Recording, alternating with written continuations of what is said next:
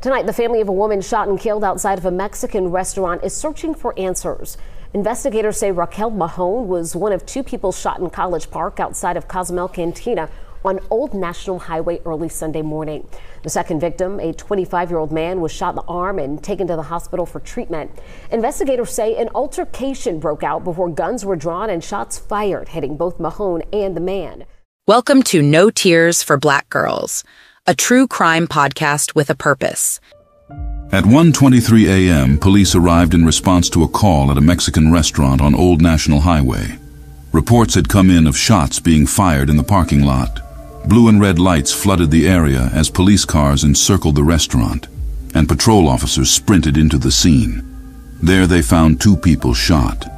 One was a woman slumped across the front seat of her car with no pulse, and the other was a man standing outside, clutching his abdomen in pain.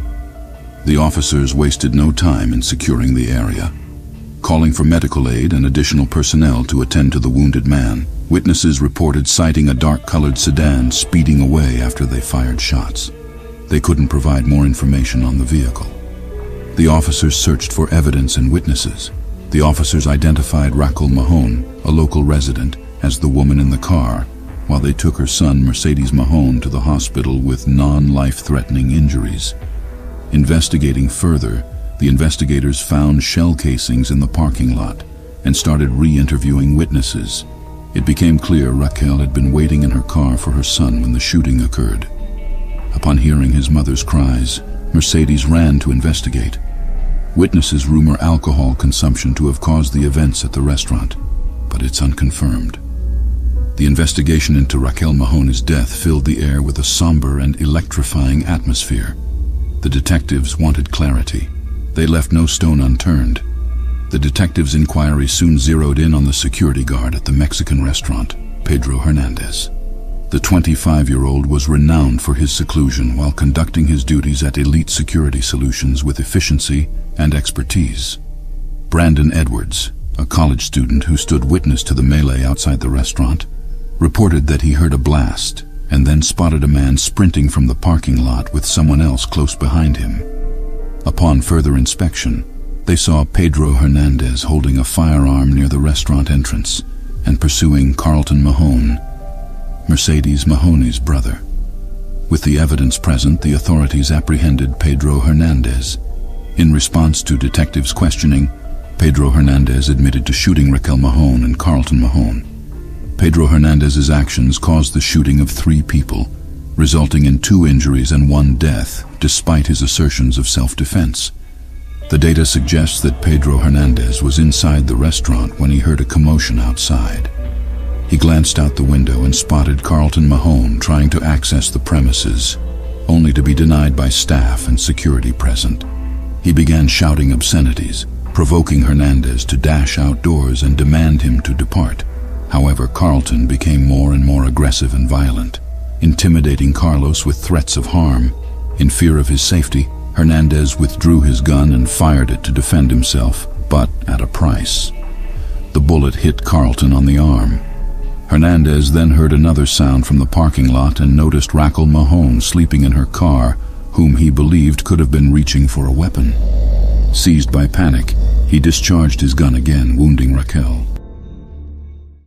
I want to give you a live look right now at the scene we're looking at. She says that her mom was just napping in a car. This is what she says. Her mom was napping in a car here in the parking lot of the Cozumel Mexican restaurant. It's right here on Old National in College Park when a security guard, she says, was involved in some type of altercation with somebody else and then started shooting. That's all according to Mercedes. When we did get here, though, we saw a number of detectives surrounding a vehicle, including a crime scene unit as well. Now, in front of that car, we also could see a body laying on the ground with a sheet.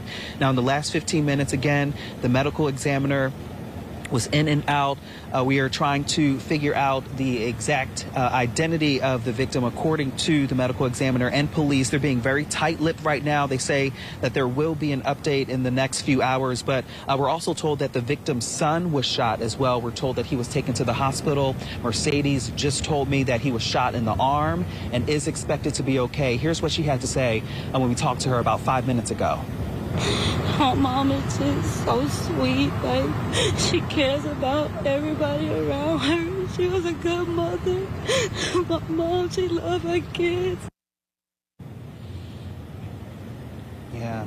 A lot of tears, a lot of heartbreak out here, Sophia. We, again, are pressing police about what occurred and whether or not a security guard here at the Cozumel restaurant was involved in this shooting, this homicide investigation. So, of course, police are on scene right now. We're going to continue to press for any new information. Pedro Hernandez trembled in fear as he recalled the chaotic scene that had taken place at the entrance of his post.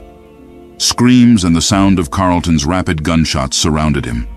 In panic, he drew his licensed revolver and aimed it towards Carlton, but lost balance amidst the commotion and wet asphalt material scattered onto the pavement, causing an accidental discharge of rounds near the bystanders with no intention of targeting them. This led to a hostile confrontation culminating in the death of Racquel Mahone, an innocent bystander whose presence seemed coincidental, yet resulted in a tragic fatality. The grief-stricken atmosphere froze time. They could only look on as memories melted together against the background of the grainy texture brought about by their expressionless, drenched faces. Amidst disbelief, they were all overwhelmed by a mutual sense of sorrow. The detectives pored over the security footage from the scene. The investigation had determined that Carlton was bristling with arms and brimming with menace when he stormed in. Yet his reasons for launching such a reckless attack remained a mystery. After watching the videos and taking witness accounts, it appeared that some source of agitation provoked Carlos into a flaring rage. The security cameras around the area recorded everything that occurred with remarkable detail, like a series of still photographs. Those involved managed an unfortunate death. It should bring those responsible for the unfortunate death to justice, to bring closure to this tragic incident. Kiwi Ashmead came out Sunday morning to pick up a Mercedes-Benz. It belongs to her sister, who was working as a bartender at Cozumel Cantina in College Park when chaos unfolded. She's the bartender here, so she was inside working. And she got some bruises, you said? Yeah, she has bruises on her arms, some on her leg. Is that for running? Yes, running behind the bar, and then, you had other guests running behind the bar as well. The vehicle and the bruises are connected to a deadly shooting around midnight. Tara Padilla owns Cozumel Cantina and alleges the shooting came after a person was turned away from entering the business. He had words with our security, went to the car, grabbed a gun, and opened fire on our security. Security returned fire, he got hit in the arm, and the police, they're charging the son with murder. Padilla says College Park police took surveillance camera footage as part of their investigation into what happened. Meantime, Kiwi is thankful her sister came away from this episode with only bruises and a damaged car. You can't even go out and have a great time to come home safely. Just chaos. And the time we're living in is just ridiculous. Listen closely to this week's episode and beyond. Repost, like, follow, share, and spread the word about No Tears for Black Girls on Facebook, TikTok, Instagram, YouTube, and Twitter.